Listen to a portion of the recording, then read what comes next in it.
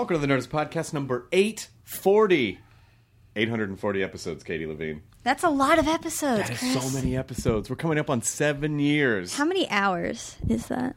I mean, some of them are like an hour and a half. Someone could figure it out, but you'd really have to go through and because there's such a sliding time scale, like, you know.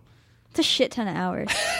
I think Malcolm Gladwell would say that we are experts. But Malcolm Gladwell's 10,000 hours. I think we're at that. No, we're not. I can't do we're not. math. No, we're not. We would only be at we if we're lucky, we're at 1,500 hours. Really? Yeah. Yeah, because, you know, an average of an hour, 840, and, you know, some are a little bit more, some are a little bit less. I failed math every year, so... Well, it's not important. You don't need it. Katie, what's going on in the old Nerdist community corkboard? I got a couple cool things for today. Jupiter Zerqua. That is this person's name. That's a fucking cool name. Well, Katie's dropping the F-bomb. Cool that must name. mean she's into it. Their band, Stuffy Doll, they're releasing their debut EP today, and it's called The Retention Pound, and it's free / pay what you want. They wrote, recorded, mixed it themselves, and they're super excited to get it out there. It's 4 songs about lethal creatures, fragile young psyches, misplaced affection, and everything else that might lurk in the Florida swamps.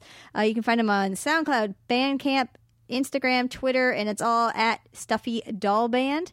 And so definitely check them out. And then this I really like. So this guy, Alan DeAnda, he recently went to the Art Science Gallery in Austin, and he saw a really cool exhibit on dinosaurs, and he just thought the whole place was really great. But while he was there, he found out that they're in danger of closing due to lack of funding. And right now they have a fundraiser going on to try to make money. And do they know how much money they're trying to raise? I think it was $20,000. I looked at it. When you started the story, I thought you were going to say, he went and noticed that the dinosaurs are endangered. Instead of endangered, be closing it, you're saying the dinosaurs are endangered. Yeah, they're endangered. The dinosaurs are endangered. Yeah, they're super endangered, They're you guys. super endangered creatures. Oh, and Spielberg killed that one, what was it, a Stegosaurus? Oh, that was so funny. So, how could People were so mad about that photo. Yeah, just in case anyone listening doesn't know, someone posted a picture of Spielberg with one of Triceratops. The Triceratops. Yeah. The Triceratops that Laura Dern examines from the original Jurassic Park. It was just him with the big robot that they used. And then they posted, like, I can't believe he killed this guy. And people were like, hey, that's fucking wrong. So comments, you got to read the comment thread on that is incredible. But this place sounds like a really great museum, and they have a lot of they have classes. You can have your parties there. It just sounds like a really great place. And so, again, right now they're doing a fundraiser. So if you go to artsciencegallery.com, you can find out more info on how to donate to save them. And I like that he wrote to us because he's like, I know you guys like science, and maybe the listeners would be interested in helping this. I guarantee museum that there are listeners who are interested in helping that out. So artsciencegallery.com. Check it out. Don't let the dinosaurs die twice. This episode's Tracey Ullman. I mean, talk about a comedy icon. Yes. And so super cool. You know, because sometimes you can tell when people show up and it's like, oh, they didn't bring any people with them. There was no publicist. There's no network person. There's no. And I don't mind when that happens. But it's different. You know, like it's interesting to see who comes with a posse and who just comes by. Tracey Ullman came by herself. Yep. Super down to earth. Super great person. Super hilarious. I mean, she's so inspiring. And she has a new show back on HBO. Tracey Ullman Show is Fridays at 11 p.m. You can see it on HBO or HBO Go, HBO Now. Definitely watch it. Support this human being. She is a global treasure, and what a wonderful conversation to have with her. So thank you to Tracey Ullman for coming on this episode. Katie Levine, let us now begin the Nerdist Podcast number 840, which is a delightful round number, with Tracey Ullman. And away. Now entering Nerdist.com.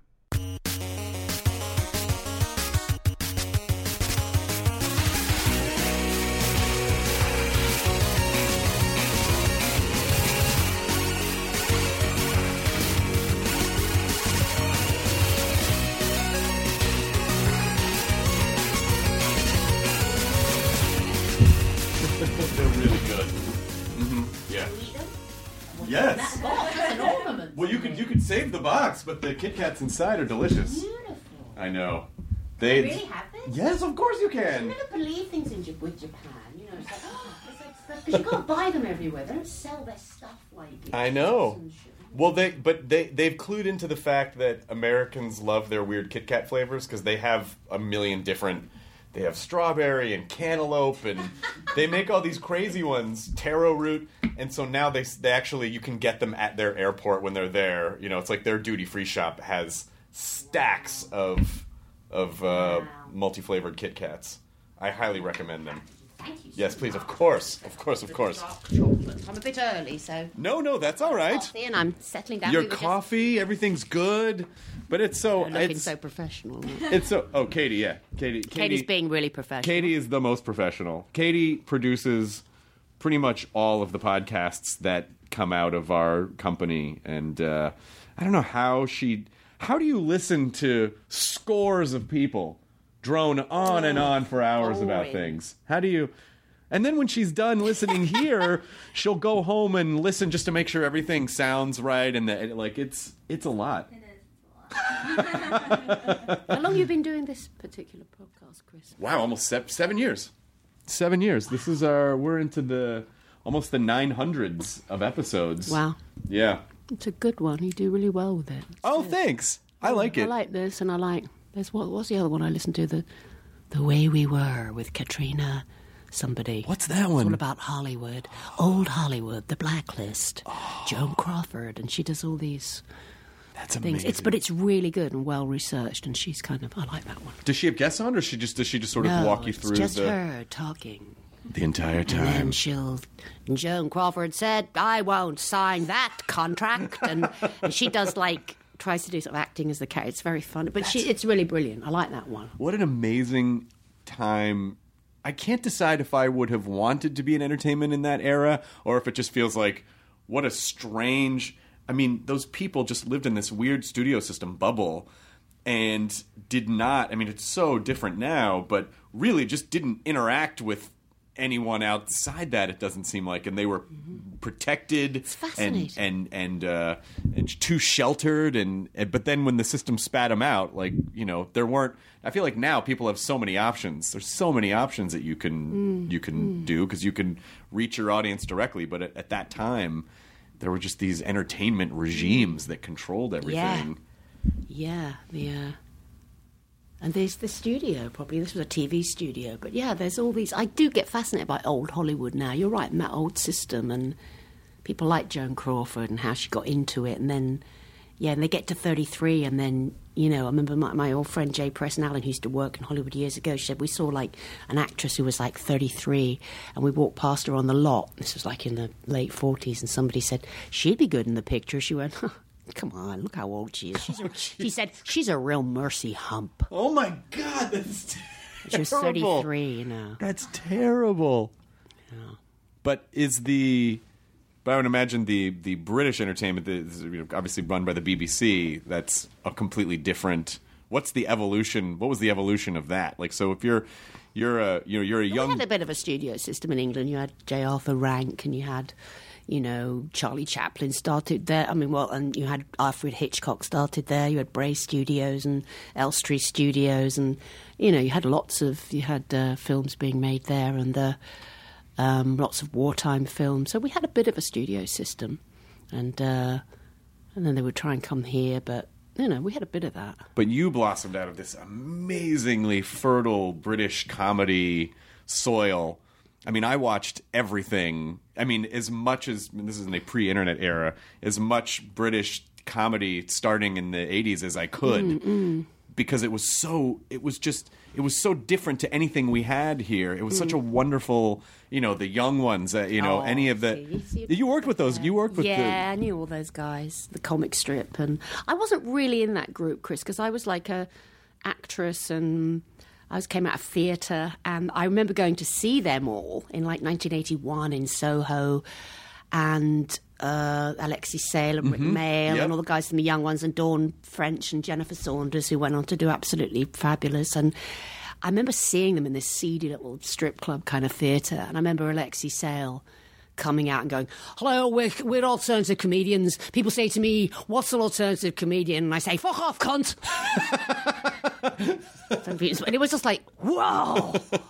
It was like punk, It was like punk movement. And then Don and Jennifer came out and they pretended they were Americans visiting and they were wearing kilts and tam o' shanners and they talked about having cancer. Oh, God, we got cancer. And it was like 1981. You go, oh, this is really different and good. Because, we had boring people on the TV, like, it was exciting. And then, but I never felt like one of them because I couldn't do stand-up. I wasn't a stand-up person. But then I did work with Dawn and Jennifer. We did a series together called Girls on Top with a girl called Ruby Wax. Oh, yeah, of course, yeah. But, and it was great to see girls getting to do stuff, So that was exciting to me. I can't believe it seems strange to me that you never... I mean, just with the character work, that you never thought, I could do that in a stand-up setting. I didn't like stand-up. I mean, I liked that comic strip stuff. That was cool. But if I ever came to... I think I came to California in the early 80s and I saw some stand-up somewhere. Was everybody talking about airlines? Right. Anybody just taking a flight? Yeah, bad, right? You get your... And I thought, is this what stand-up is? And there was a woman came out and she went, hi, I just hit the big 4 orgasms in a night. Yeah. It was that kind of rhythm. Right. Kind of just... I just thought, oh, Christ, is this you? Mm-hmm. It was talking about, Tampax and airlines and how bad your parents were. And I don't know. If I'm a character, I can do it, but I don't want to stand up there as me. Right. And that timing and that... of course, there was extraordinary people. Like, then I heard Lenny Bruce. Right. And I'm like, oh, this is what it was really about, and Stephen Wright and really weird people and really early Phyllis Diller and stuff. But I always like playing a character or being within a scene or writing something. And like early... When I first came to America and I was going to work with Jim Brooks on doing the Tracey Ullman Show, and he said to me, go and get a real grounding in American comedy and what women have done, and then you'll know what to do when you come to be on television, which was really smart because you can't just go on TV and just like, what am I going to do? And just impersonate people So I was really here for a couple of years before I went on television. And really integrated a bit into American society. I lived here, I'd had a baby, and I used to go to the Museum of American Television on Fifth Avenue and watch Imogen Coker and Ernie Kovacs, your show of shows with Ernie Kovacs, sorry, his own show, but Sid Caesar and Imogen Coker. And I really looked at all the early stuff and Gilda Radner and Carol Burnett and Lily Tomlin. And I thought, wow, there were so many more American women doing it way before English women had the opportunity. There was lots of English character actresses I admired, but to have your own comedy show, like Lucille Ball, obviously the Queen, starting it in the 50s. So it was really exciting to me. But so many of those early performers, to a degree, including Carol Burnett and going back to Lucille Ball, they were always kind of themselves. You know what I mean? Like they were always... Yeah. They were always a version of themselves because they were the kind of the driving star of the thing. So that's... people bought into that character. Lucille Ball was. I think Carol Burnett did a lot of him. She did a lot of... Yeah, but her warmth and her... Yes. She's an endearing person. It always came through, and America trusted her, and they love her. Yes. Yeah, she comes through. And even with Carol, there was always... Because the Carol Burnett show was amazing. But she was always like... There was always kind of a wink of like, but she's Carol. You know what I mean? Even with no matter how ridiculous the characters were. Yeah. But SNL and Gilda, like that era really sort of brought in this whole new wave of... That was kind of, that was alternative comedy for America in the 70s. It was great. For sure. I mean, there'd always been Mike Nichols and Elaine May had done their stuff years ago, and Chicago Second City had been around. It just hadn't been televised, really. Right. It was in clubs in Greenwich Village and stuff. And so that... satirical political humour was... I think we had more of that in England than... You had always had Saturday Night Live, which is fantastic. But when I got here in the early 80s, it was mainstream TV, broadcast TV was really sappy. It was, the Miller Boyette. Mom, can we eat pizza? Because we learned a lesson today. We really love, that stuff. And I said, yeah. Did they get the can? Yeah, the 80s was really like, it went from canned laughter to the canned awe. Exactly. And they canned that shit. Yeah. I know, and it had to be endearing. And of course, I was like, it made me want to vomit. I was like, please. I remember they wrote some pilot for me, and it was really sappy and I was like, wow, really? So, yeah, I couldn't bear all that stuff. And that's the sort of stuff that used to be on at 8 o'clock in the evening. But in England, it'd be on at 3:20 in the afternoon. It was like for the under-8s in England. We're like, oh, we'll take the piss out of this. But there was always great stuff. It just, and Saturday Night Live was... But you couldn't put political satire on the television in America in the 80s. I remember we had a great show in England called Spitting Image. Mm-hmm. Yeah, of course. With the puppets. And it was Fluck and Law. And it was really subversive, and we were making fun of Thatcher. And we had a puppet of Ronald Reagan, with his brain bouncing behind him down the corridors of the White House. And it was, the president's brain is missing, And he'd be going... I gotta tell you. Yes, well. And, we just took that for granted in England. I remember the NBC put it on here, and it was off within 2 weeks because it was just too cruel. But you know what made it? But Genesis, the video for Land of Confusion, had all the spitting image puppets, and they had all that in there. And so there was a period of time in America where they were a thing because of that music video. Yeah. But yeah, I remember it wasn't around. No, and it was sanitized a bit, and it's NBC, it's hard, And I mean, I heard that years ago Johnny Carson made a joke about Ronald Reagan's hair and said, "Oh, the president's decided to just go red," And Nancy Reagan rang the show and said, "Please don't be mean about Ronnie. He's such." And he went, "Oh, okay." So I mean, now it's like, wow, it's free for all, isn't it? Did you ever audition for SNL? Was that ever on your docket? No.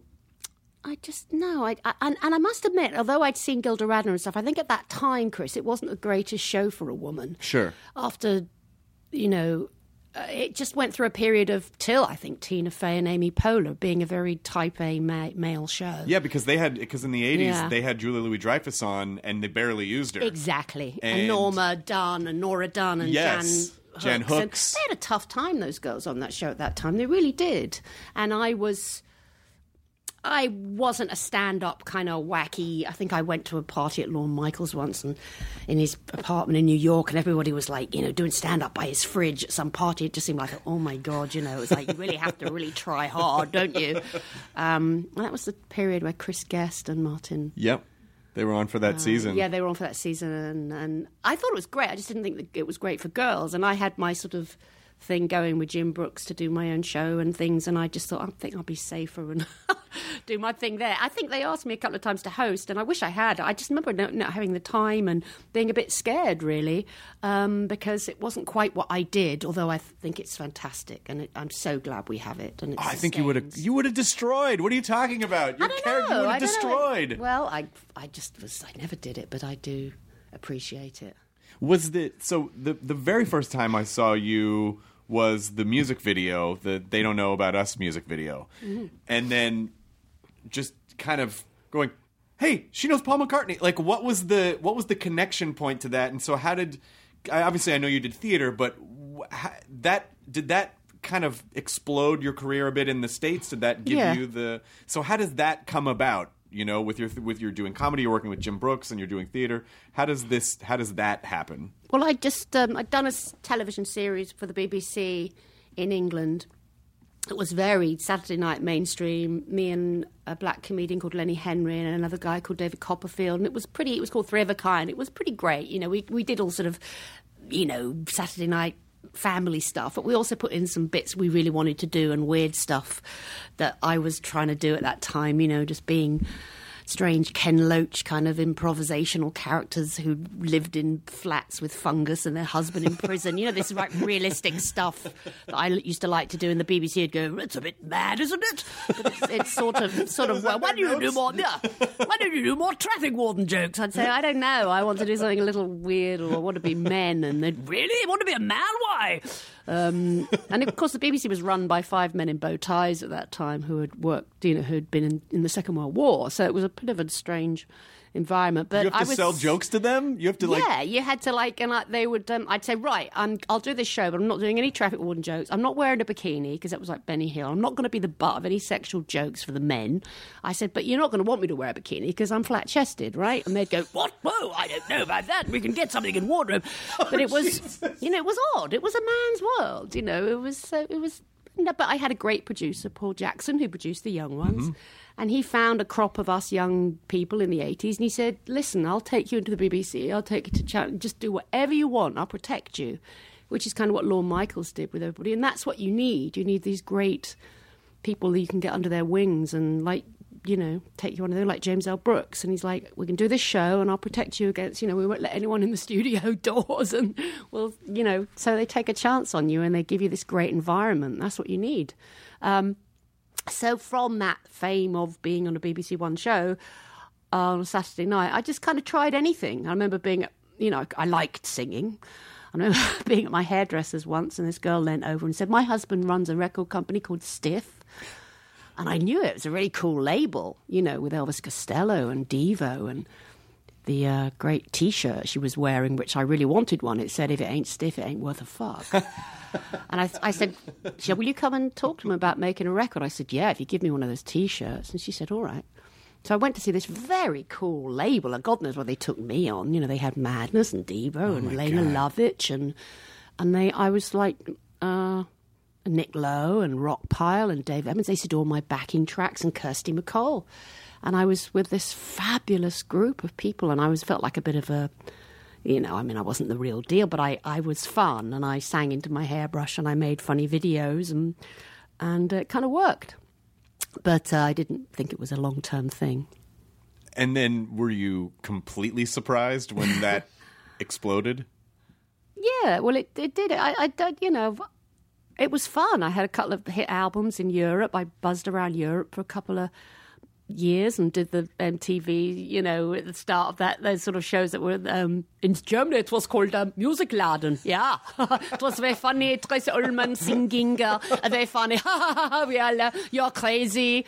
I did all these crazy shows and sell records. And I mean, I was number one in Norway for 2 months for selling like 8,000 records, I think, you know.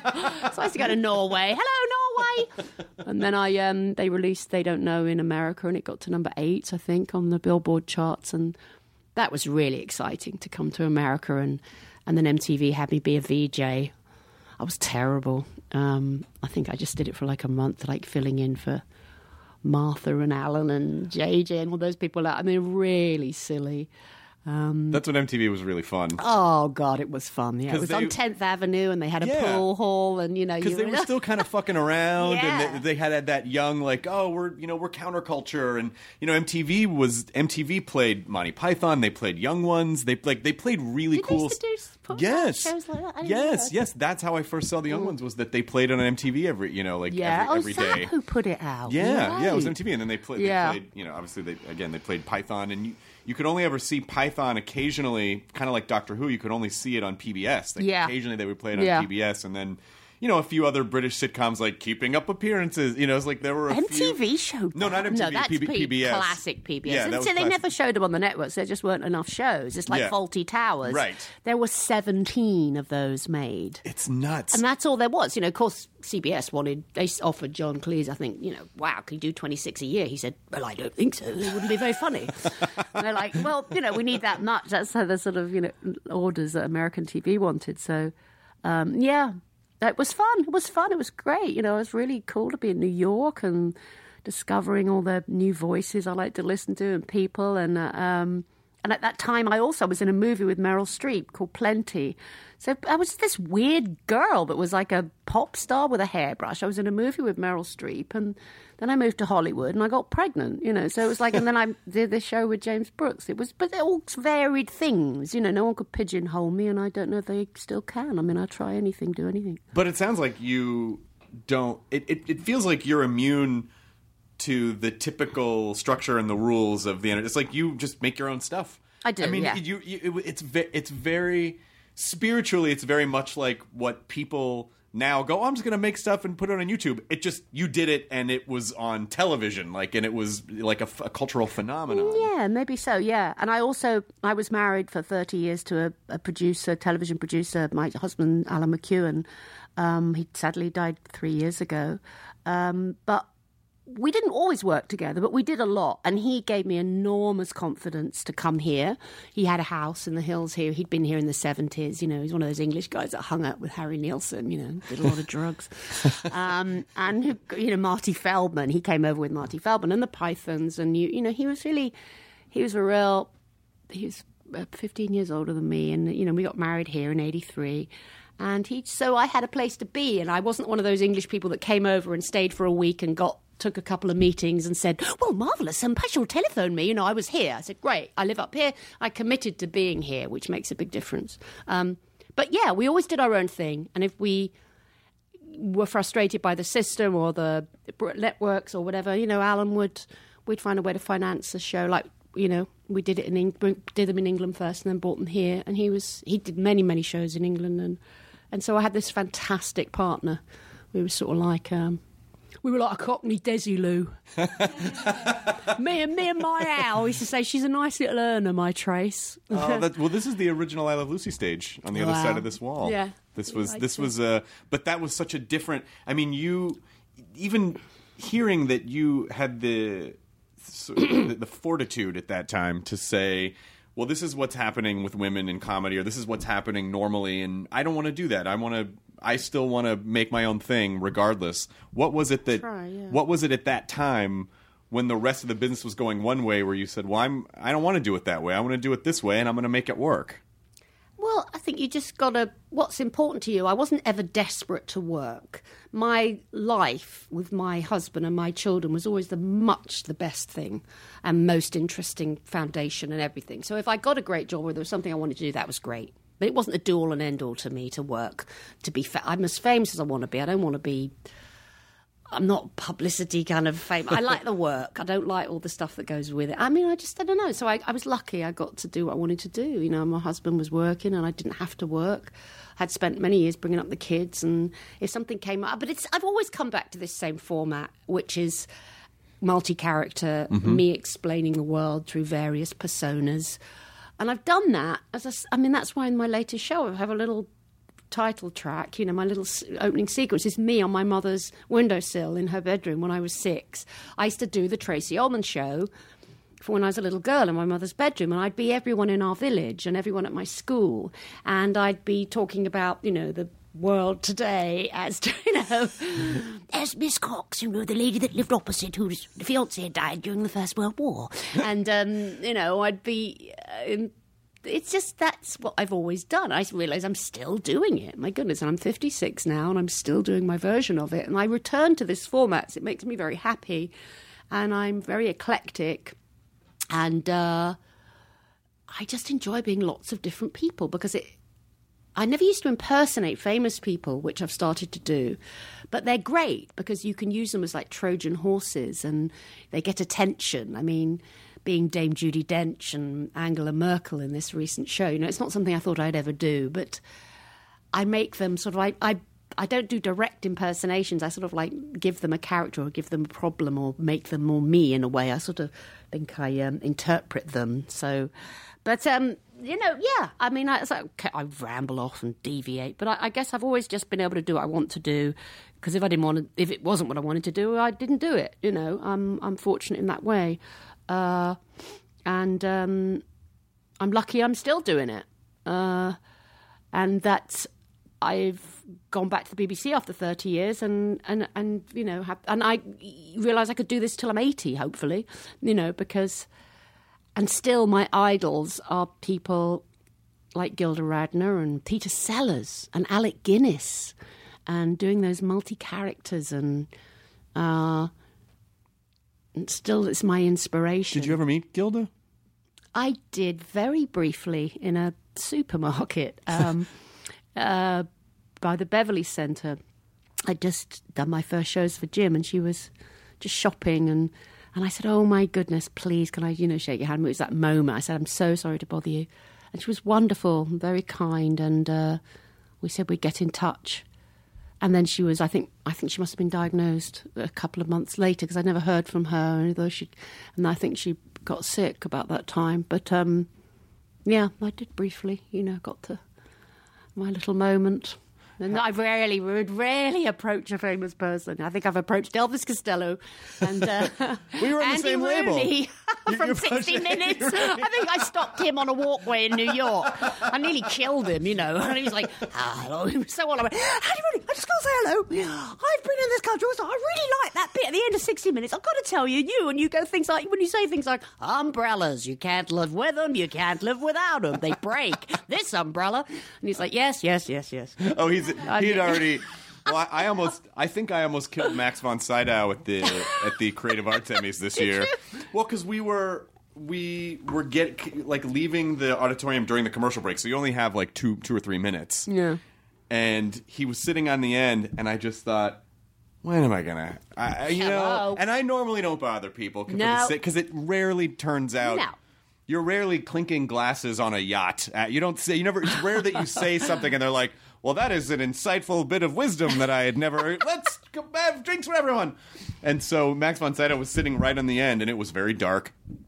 And so I I was walking by and I just leaned back and I just lightly touched his arm and I just said, I think you're amazing. And I barely got the word amazing out, and he just goes, no! Like, I don't know if he thought the cold hand of death was reaching from the darkness to grab it. He's a senior. But You're scared a senior. I scared. You'd think the Three-Eyed Raven would have seen that coming. Oh, but he didn't. We did in that Max von Sydow kind of a way. He didn't. Wow. Yeah, it was like a no! Like, he just, whatever it was, he didn't want it. No, and I felt bad, and then all the people that I work with are like, nice job. Yeah, almost killed that guy. Good job there. Really nice job. So it reinforced my idea of don't go up to people. Just let them be. Yeah, let them be. Let them be. They know. They know. You're not going to say anything. You're not going to say anything that's going to change their lives. And so I think it's part of the reason why I am almost overly approachable when people come up. I'm like, oh, of course, let's sit down, please. Because I just don't I don't want people to feel like. Yeah, people are nice to me. They just go, you're like my cousin. She's crazy too. I just get. Thank you. I'm always look like somebody. People tell me I look like you. And you think, oh God, so many people say that to me. Well, it's probably because you change, like you do so many different characters, so maybe they just see something different. Like they see a lot of different sides of you. Well, they say, I've got it. Yeah, it's usually them, women as themselves, and you think, oh, please, really? Wow, I forgot to get my roots done too. It's like, but no, people are very nice to me. Was Elvis Costello nice to you? Yeah, because I kind of knew him from years ago being at Stiff, but I didn't care. I had to say hello to Elvis Costello, and he was eating split pea soup, so there was an opener. How's your soup, Elvis? It's very good now. It's very good. Give us blue pill. Every day I write the book. Every day I eat the soup. Yeah. So when was cool. What are you seeing when you? Because I imagine that all day your brain's just kind of absorbing stuff in the world, and you're kind of filing things away. So. When you were first amassing stuff for the very first series, for the Fox series, what were you, for the first American series, what were you thinking it was going to be? Did the show end up being what you thought it was going to be? Yeah, I trusted Jim Brooks. I mean, I knew I was very lucky. I realized that, he put together this team of people who'd written on Cheers, and I had this wonderful, wonderful old writer called Jerry Belson, who'd worked on the Dick Van Dyke Show. Oh, and wow.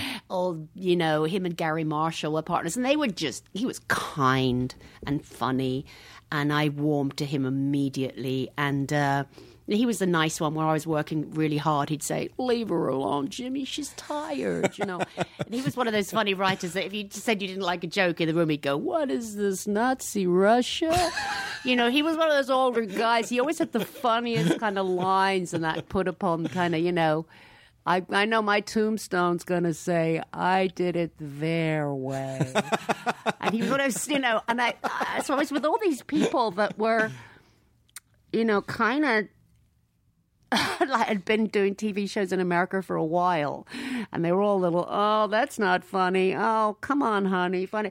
And I was like this little Pollyanna English girl. It was sort of funny. I just knew that I had enormous energy and I would try anything. And then they began to realize that they could really just tried throw anything at me, and see if I could do it. Would I do a trapeze sketch one week? Yeah.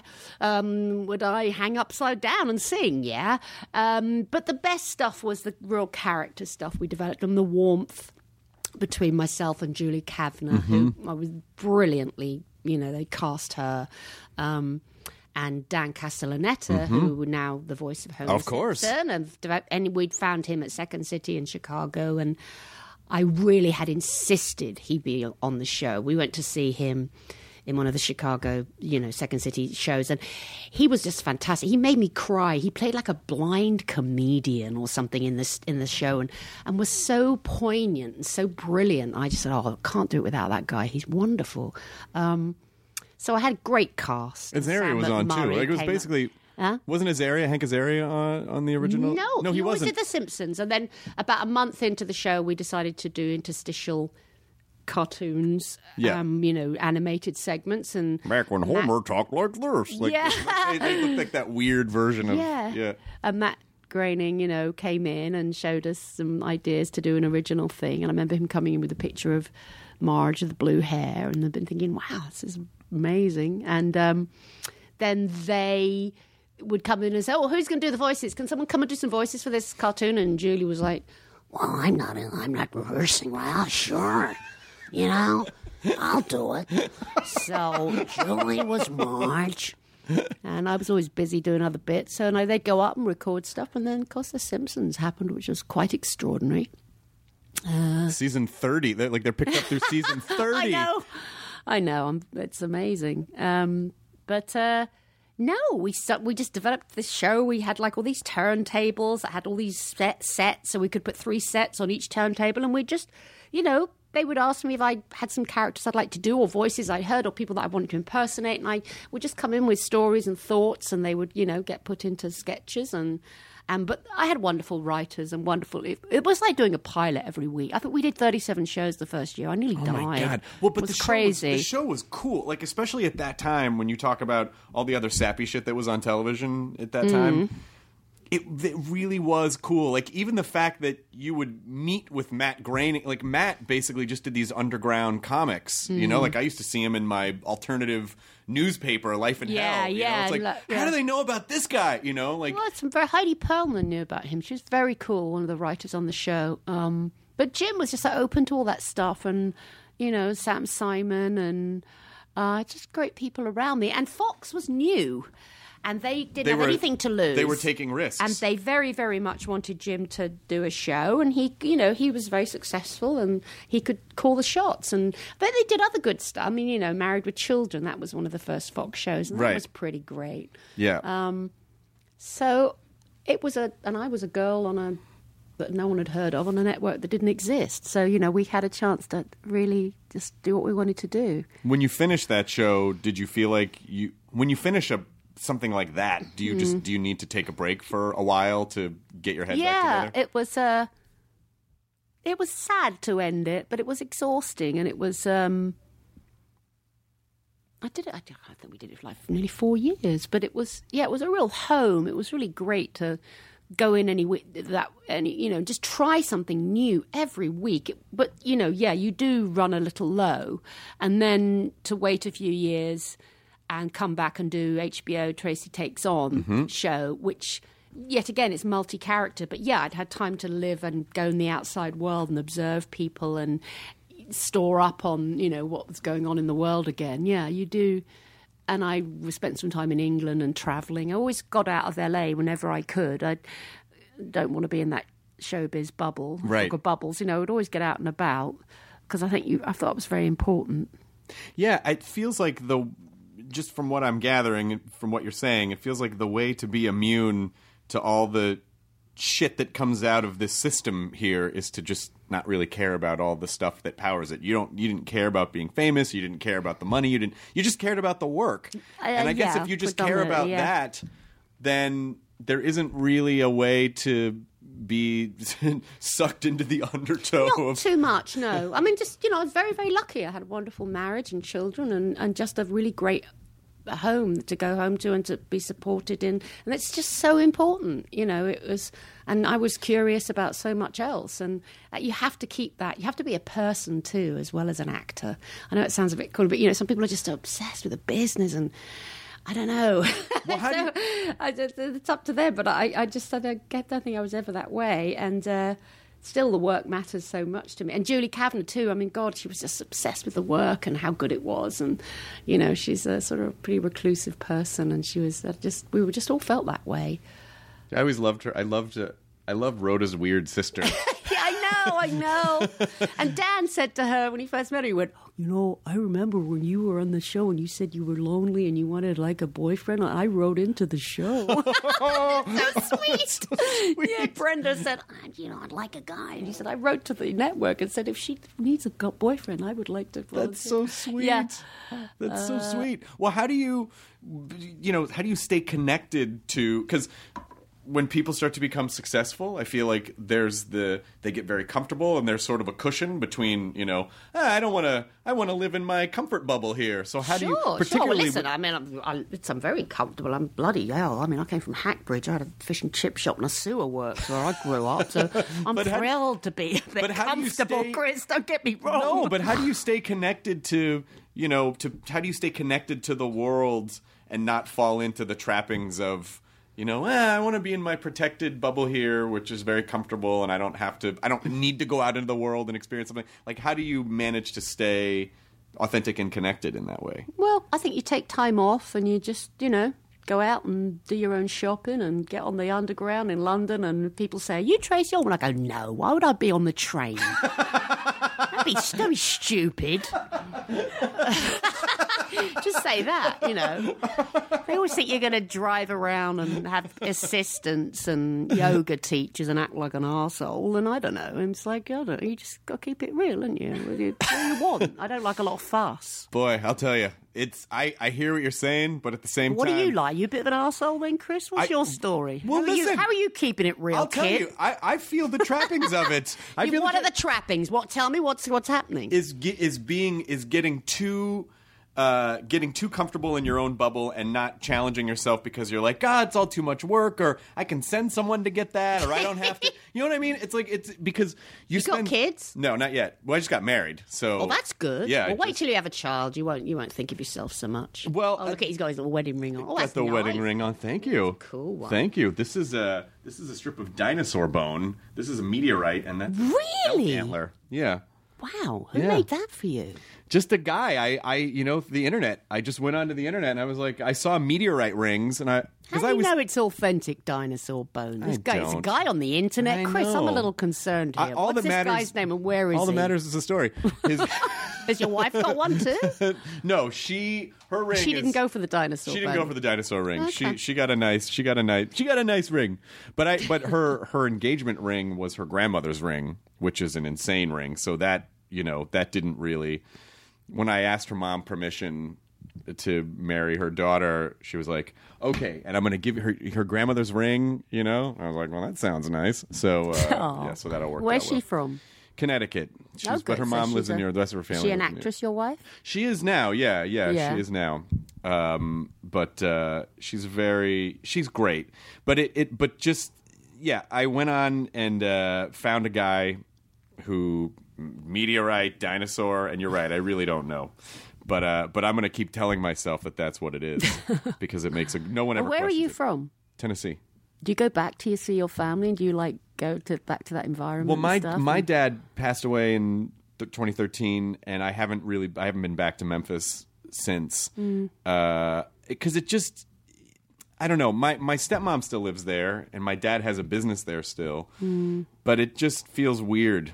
It just feels weird to go back. Yeah. When he's not there. I know I will at some point. But you were there for a big part of your life, so you weren't a Hollywood kid or anything like that. No. But it's just that there's so much struggle and there's so much rejection and there's so much, get down and stay down, in America? Wow. Yeah, exactly. See, everyone's told they're special here. I know. In California. Everyone gets a participation award. What, you mean no one's paying attention to me right now? I don't understand. Well, you're from Tennessee. That's good. I wasn't given any I wasn't told I was special or that I was talented or that, I could do anything I wanted to do. And I think that stays with you all your life, It's like when my kids went to school here at various parts in their life, and they were like, you're special. And they'd come home and we go, no, you're not. We're just me and my husband, Alan, from Hackney. We go, no, you're not. They go, but they told us we were special. No, you're not. They're lying. You've got to earn it to be special.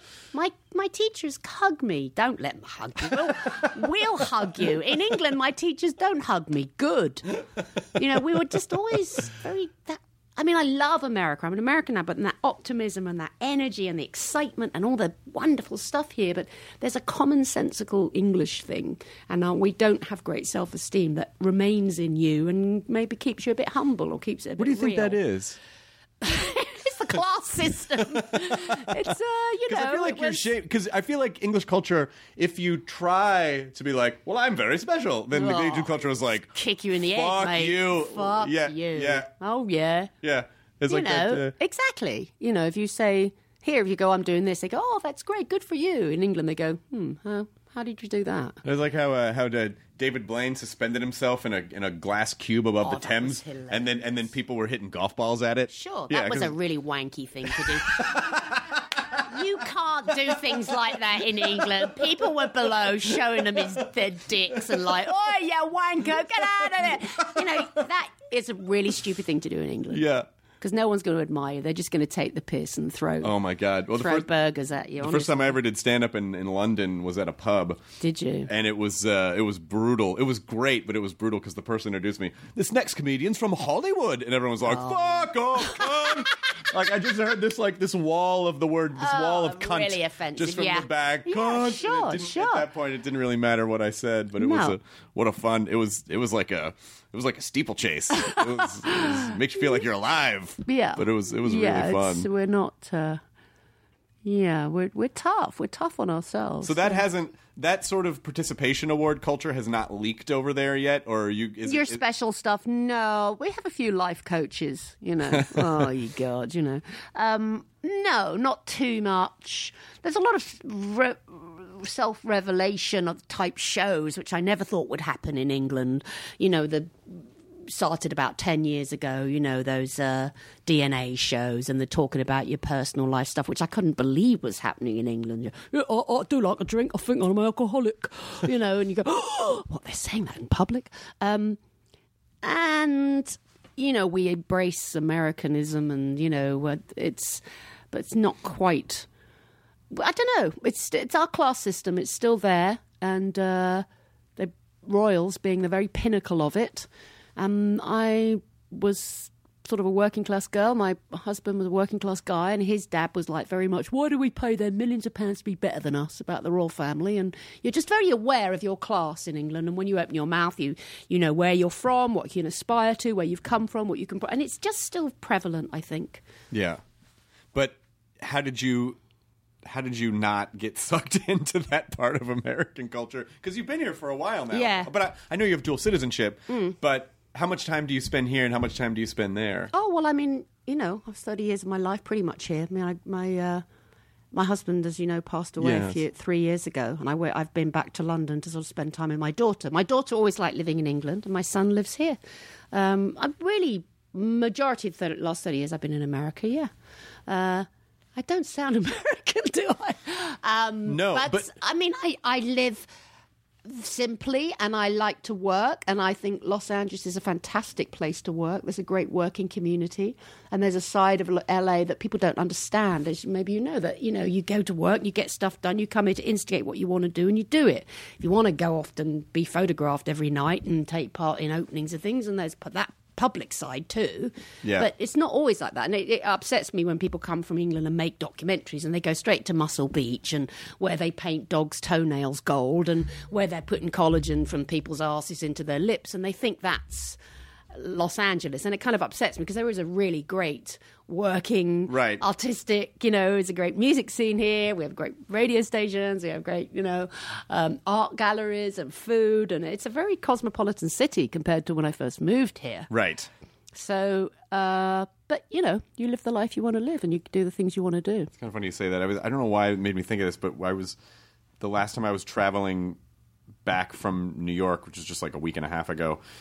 I feel like we were talking to like the gate agent or something, and we were just talking about like paparazzi at the airport or whatever, and they go, yeah, they just, they'll wait by baggage, and then she just threw in this thing that made me laugh. She goes, well, of course, if you're the Kardashians, you let them know you're going to be there. And I was like, oh, that's right. It's all engineered, it's also if that's what they want to do, let them do it. That's what it's. I guess I do think I do think we're so obsessed with the idea of attention in this country at any cost. Yeah, it's just like, it doesn't matter what kind of attention, it's just like the naughty kid. Oh, well, you're not giving me attention. Well, I'll do that. Hi, just knock that over. How about now? How somebody just got elected president. Yeah.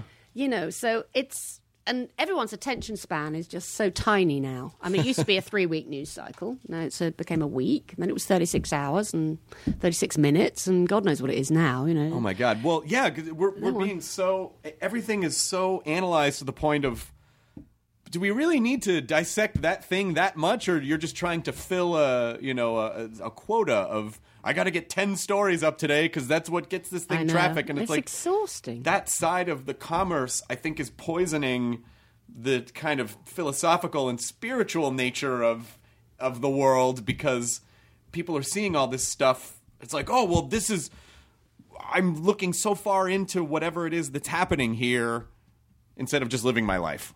Instead of just enjoying my life or being around, it's just it's too much. Exhausting. I mean, listening to the news when you get back to America, it's coming up, a report from Mosul, and nasty sort of edit to unlimited shrimp.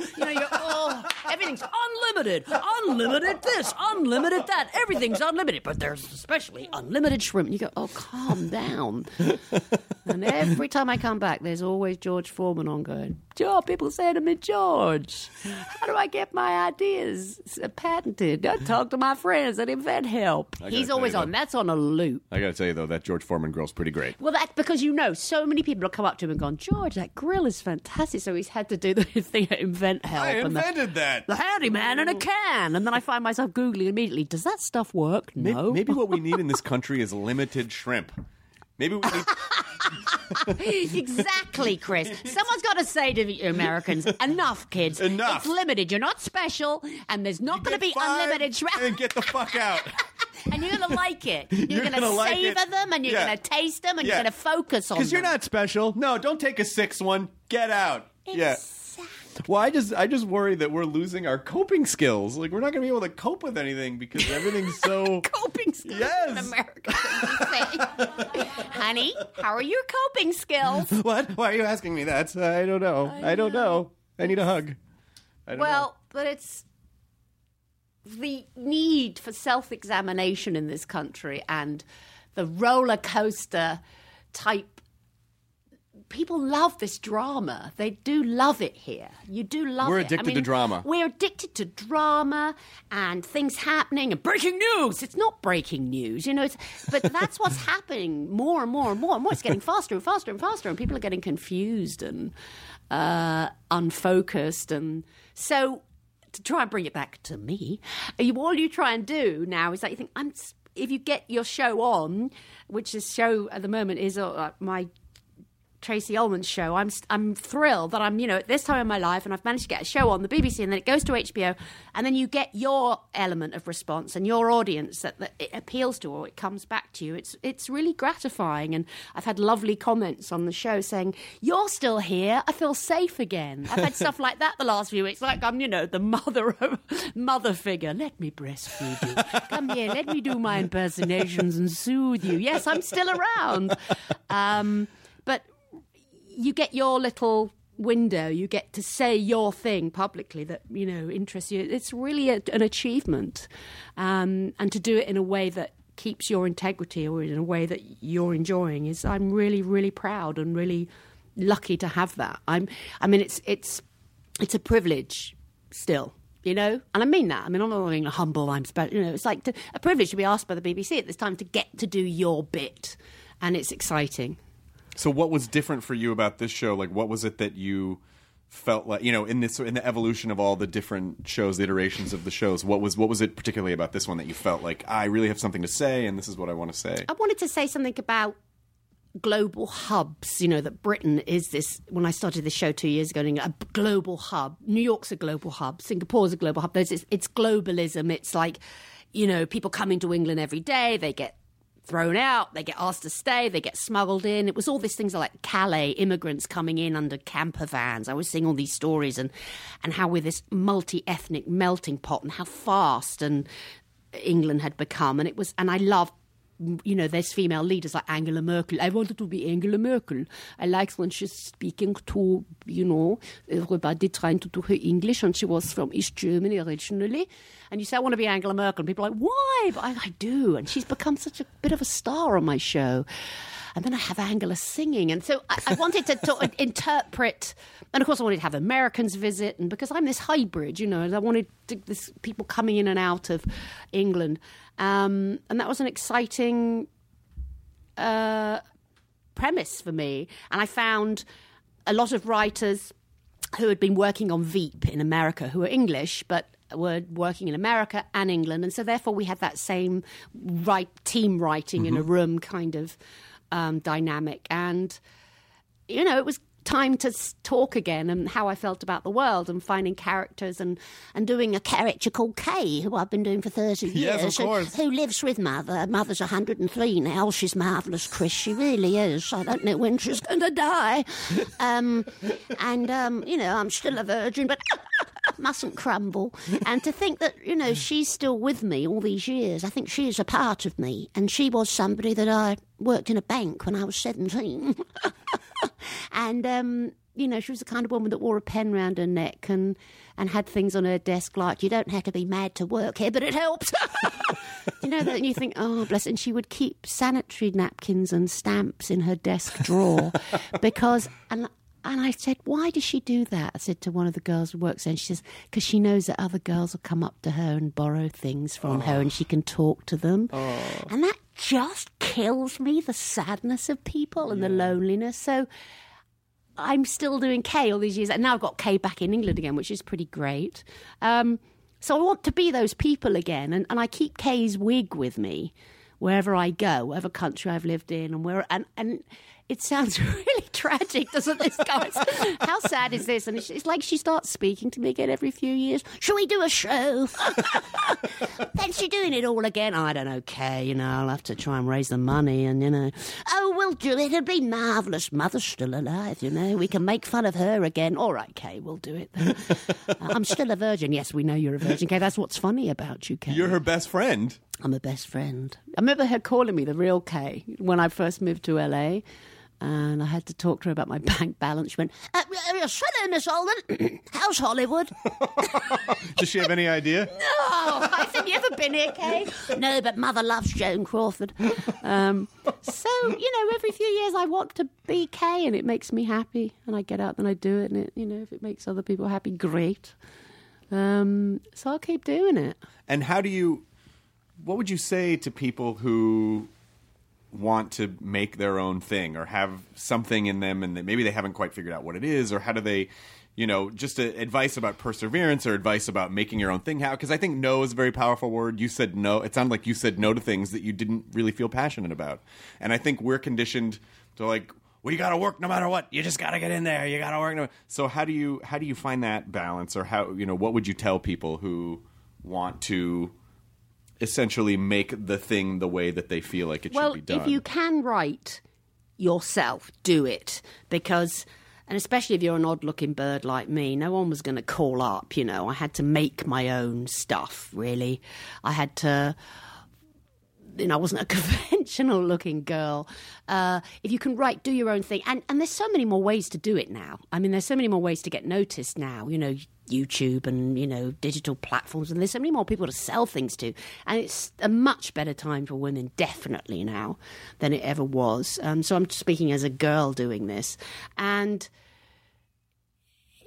don't get overwhelmed, pace yourself. And if it doesn't feel right, it doesn't feel true, or it doesn't, don't do it. And just there's life as well as a career. And But you keep getting out there in the real world. Don't live in a bubble, like you're saying. Sometimes I see shows that are great, but they're all about people's neurosis and people's world-made worlds before they got famous. Then you always think 4 years into the show, you think, how are they still writing this show? They don't really know what's going on in the real world anymore. Right. Is that an odd thing? You know what I'm saying? It's a few shows like that, and you think they're kind of almost doing old-fashioned angst now. That's not what the world's like. Right. And so I guess that doesn't happen with my shows because I just play tons of different characters. I'm not playing, a version of myself or, one person. But I gave myself till I was 23. I said, if I haven't made it, can't work with, make a living from being an actor, I was going to be a travel agent or do something else and just get out and, And you don't necessarily have to be on the TV to be doing this and it being fun. Right. My daughter isn't an actress, thank goodness. She's works for an international medical charity, but she's the funniest mimic I know, but she's brilliant, But your son's in my a writer. bedroom at 1 a.m, making me laugh, but she doesn't have the need to do it publicly. Right. I think some people are lucky to not have to do this publicly. My son's an actor, and he's works in the writer's room on James Corden's show right now. He's having a good time. And he's really... Mother, he is so talented, Chris. I got to tell you, this kid's a genius. He's beautiful. Really? He's handsome. Do you have a wall full of pictures? Oh, my God, he's so talented. He's genuinely good, but he's got to find his way. It's all about confidence. Yeah. And how do you think people find that confidence in a world and in a business which is constantly... I almost feel like that's part of the challenge. Like if you can overcome that, that's the trial, and you sort of you can kind of earn it. You can earn the success that way. It's like I kept getting knocked down, but I figured out how to go around it. Yeah, maybe it's like Jerry Belson said that fabulous writer from the Dick Van Dyke Show. Funny is money, not funny, no money. Yes, it was very simple. Breaking news: Week 2. Unlimited, limited shrimp. Week 2 of shrimp rationing. People are lined up in the streets. Yeah. Where's all the shrimp? That's it. It sounds like an Onion story. It is an Onion, yeah. I love the Onion. It's always about losers. They're just like their pieces are always about sad guys who worked in video stores. It's about why I love the Onion is they celebrate the loser. When I first came to America, nobody celebrated a loser. Then I saw Broadway Danny Rose by Woody Allen. I thought, they're celebrating a loser. Yeah. That's English to me because everyone was always a winner. Well, I feel like a lot of our protagonists now are all deeply flawed, fucked up characters. Now they are. Like Now there's they are. not, I think it's weird if someone is too much like it's a golden child. Everyone is super messed happen. up. They're secretly bipolar. Yeah. They're secretly struggling with medication. Do you feel like, because you referenced Peter Sellers, who was notoriously not a great guy, I think, on a personal level for a lot of reasons. Oh, I think they say he had his demons, Chris. I don't think you say not a great guy on a personal level. I think we'll say he had his demons. He had some Peter dragons. had some demons. Had some dragons to slay. I mean, there's that part of comedy too. It's like, do you have to be that fucked up to be? But no, you don't. Yeah, as a girl, you got to be nice. You got to be jolly on the set. Otherwise, you can't act like a twat. No one's going to want to work with you. Really? God, I see the way some people behave. In my years in the business, and you think you're so rude to everybody. Who do you think you are? You can't believe it. But those people don't know they're doing it though, right? They don't know it. Oy, oy. And then they wonder when a light gets dropped on their head in the studio, and the teachers are like, "Yes, you can't it's act lunch, like you forever." Yeah.